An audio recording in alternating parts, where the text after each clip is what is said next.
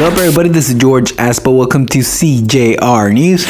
They arrest an armed man trying to enter Playa del Carmen. Authorities detected a man in the police filter of Playa del Carmen trying to enter with a weapon and several cartridges.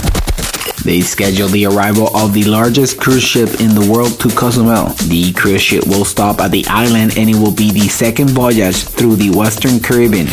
They arrest an element of the Quintana Roo prosecutor's office and flee. An element of the investigative police of the Quintana Roo Attorney General's office was arrested for using the cell phone while driving but fled. Neighbors of Paseo del Mar chased the combi driver after an accident. The driver tried to escape so as not to be responsible for the damage caused to several vehicles.